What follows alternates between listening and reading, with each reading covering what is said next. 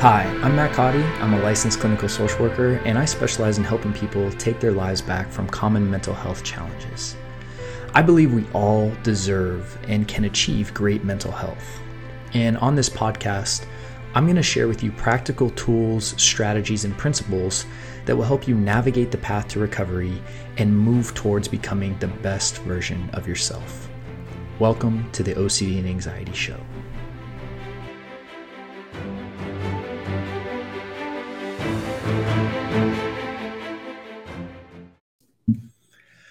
All right. Hello, and welcome to this episode where we're going to talk about OCD and anxiety and depression and really working through a depressive episode. So for those of you that don't know me, my name is Matt Cotty, and I'm a licensed clinical social worker and the founder of Restored Minds. And real quick, before we dive into this episode, I'd really appreciate if you could just take a moment and like and subscribe, as well as leave a comment and review, just to help the show and the algorithm of the show and get this information out to more people. So, for this, I just ate some lunch. So, my body's just kind of working through that. So anyways, let's talk about depression and in the context of OCD and anxiety. So first, I want to start by saying there's different reasons people can be experiencing depression. Okay, so if you're experiencing depression, it doesn't mean that you have OCD and anxiety, right? Like that. What we're talking about here is, you have OCD and anxiety, right? And you're also experiencing depression. So this episode is for that very specific situation. Because if you just experienced some kind of significant loss or something like that, and you're experiencing depression, while some of this stuff may overlap and actually apply, this particular episode is about working through a depressive episode with the understanding that OCD and anxiety are the general primary factors of the depressive episode. So in my experience, personally and working with people, when you get caught into a spiral with OCD and anxiety, a secondary symptom of that can be depression. And when we're talking about depression, what we're really talking about is just a very low energetic state. A very, very low energetic state. And, it feels like it's hard to climb out of bed, right? Like there's just it just seems like there's no joy in anything. Things you used to enjoy seem bleak and, meaningless. It often is accompanied with a lot of, disturbing thought, automatic thoughts. So oftentimes in depression, if you're in a depressive episode, suicidal thoughts are, pretty common, and just like bleak and hopeless and thoughts, thoughts of hopelessness, thoughts of, just kind of all that dark stuff. Right. And so let's talk about how we would navigate, or how I'd walk someone through that experience and how I've gone through those experiences myself.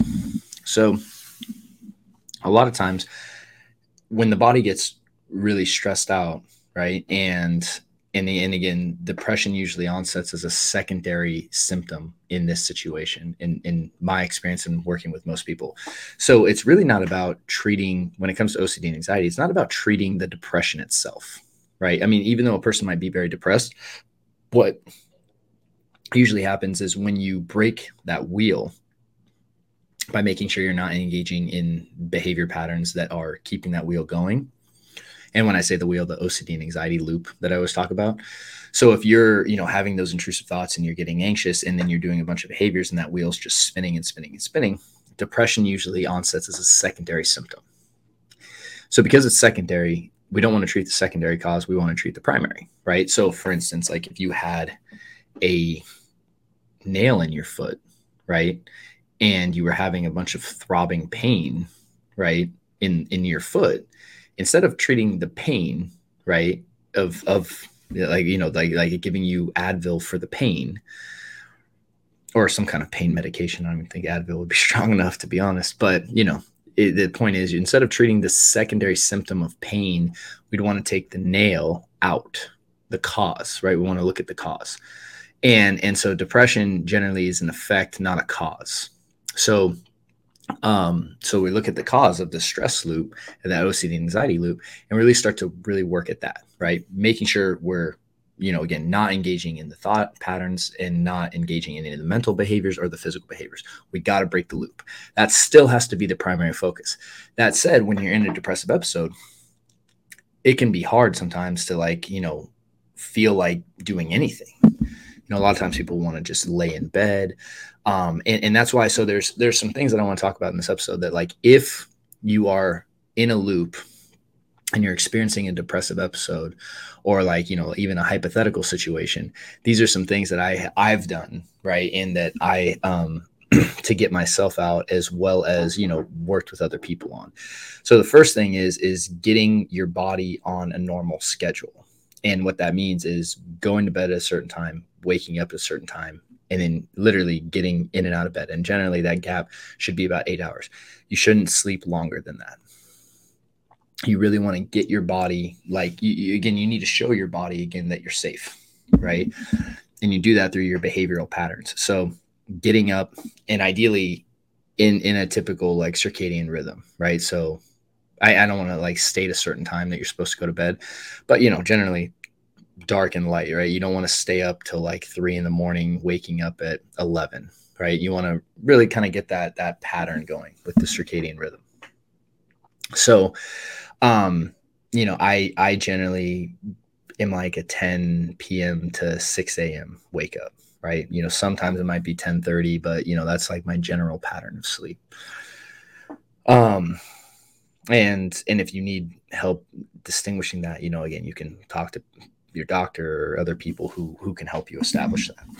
So then one of the things that I do, especially in those, is like, first thing is usually going and getting some kind of water exposure with like a shower, right? And what I have done, and ever since I really studied like kind of the Wim Hof method, is a lot of times I will take cold showers. And generally I can do it one of two ways, right? It was like I would either just turn the cold water on and step in it for 60 seconds, right? And just literally and let my body, like, kind of, because again, it kind of shocks you up. And that cold water is like a stressor, but it also kind of like just activates and really gets you awake. So that cold shower, and it really kind of forces you into the present moment too, because that cold is happening like right now. So the cold shower and that whole idea of Wim Hof, I mean, you can look up, some of the effects of that, but I generally do it for 60 seconds. Then I'll throw in some warmer water and kind of work my way up to a warm shower at the end of the cold shower is how I usually do it. So that cold shower, and then making sure that you're eating breakfast, right? And getting, again, a good nutrient-based breakfast in your system. So generally I do a lot of protein and fat, but that's a good base right there. So good starting the morning, right? Shower, breakfast, and then I will usually do some kind of meditation, and that's pretty standard morning. So again, I'm what I'm doing though is I'm just operating from that morning as if I felt okay. See, what most people do with depression is they want to try to feel okay and then do all this stuff. The paradox is doing this stuff and doing it consistently is what's going to bring you out of it. And then then the rule is, even if you don't have work, right, is that from 9 to 5, I want you doing some kind of structured activity. So like leaving the house and not isolating yourself. So like, even if it's going and being at a mall sometimes, like I remember one time, I had a bunch of time, on my hands kind of during this period. And so, I was just going and volunteering, right? I found a soup kitchen and I would just go and volunteer there because I didn't have school and I didn't have work. And for like a period, probably like a month, and I was just feeling, and I was just down in the dumps. And so I would just go and volunteer, and I was just making sure that I was doing something. And then so keeping yourself active, and then again being around people, right? The thing that you shouldn't do is isolate, right? And then also just not getting into the thought patterns, right? Same kind of thing with intrusive thoughts, same kind of thing with depressive thoughts. It's like, yeah, just understand the mind's going to throw up all sorts of crazy thoughts. Don't get involved with them, and again, when you're sitting, when feeling these feelings, it's like, allow the feelings to be there. And then again, living by your values. These are very just important things. And it's a thing that you really have to just have this commitment to like, I'm going to get out of this. Like you have to understand and really anchor into that true belief that like, I'm going to get out of this. Like this will not last forever. I'm going to get out. And when you're in it though, I got to acknowledge it feels scary. And you're just like, it's like, you're wondering like, am I ever going to get out of this? Is this like, how long is this going to last? Like those thoughts really perpetuate it. So it's just like, hey, you know what? I'm going to get 1% better each day. And I'm going to behave today like I'm already okay. And eventually that's going to become a reality. And you drop time, right? Like one of the things that is so hard for people that are wrestling with things like OCD, anxiety, and depression is they anchor into time. How long am I going to feel like this? How long am I going to be like this? I want to know an answer. And then they get so caught up in, I need to make myself feel a certain way today. The hardest thing to do is drop that and trust that I will get better. And again, I don't need a time frame on it though. And I'm going to anchor into my pattern of living. And this is what I'm going to do. And sometimes it's going to feel like trudging through mud. And it really will feel like that. But you always anchor back into the idea of like, because this is OCD and anxiety, we anchor into treating that first, right? And really making sure we're breaking the loop. So using something like the AAA response. And then also, if you're feeling depressed, really making sure you're doing these things secondary. And I know these are some simple things. I know you're like, man, this sounds like common sense. Yeah, it is. And it's very rare that common sense is common practice, right? I mean, like there's really not like, a lot of this stuff is not like grandiose, radical thinking. You know, it's like, it's very common sense. But again, common sense is very rarely common practice. You know, just like when you tell someone in marriage, right? Like, hey, you know, like, how do you really build and sustain a marriage? Well, you do things like dating. Sounds like common sense. You do things at the start of the relationship that you know, you do the same things you did at the start of the relationship. You send nice text messages, you buy flowers, right? You surprise, you know, do fun things, do little adventures. The reason relationship gets stagnant is because you stop doing those things.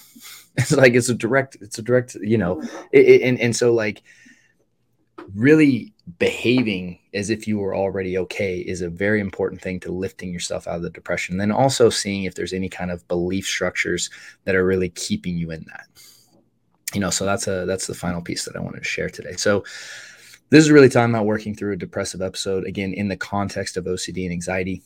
Primarily, we're treating the OCD and anxiety. So you're eliminating all those compulsions. And then while you're doing that, you're anchoring into these behavioral patterns to make sure that you're doing the right things consistently, right? So hope that helps. And, you know, with that said, we'll probably continue a little bit on this series of talking just about kind of secondary things that happen with OCD and anxiety. But I just wanted to talk about that specifically because I know I've talked to several people that, you know, been going through something like this, and it's really keeping it quite simple for yourself, right? But keeping that structure to the absolute best of your ability and trusting that the results will follow. So hope that helps. And I wish you guys a great week, and I'll talk to you on the next episode. See you soon. Hi there, Matt Cotty here, and thank you for taking the time to hang out today. Now, real quick, if you are currently struggling and you're looking for help, please head over to restoredminds.com because we have different programs available to help you. And the good news is that for the most part, you can get started right away. And if you found this episode helpful, then we would really appreciate if you would take the time to leave us a review on iTunes, as it would really help our show. You can also send us ideas for topics of future episodes that you would like us to cover at support@restoredminds.com. Thanks again for listening, and I look forward to connecting with you on the next episode.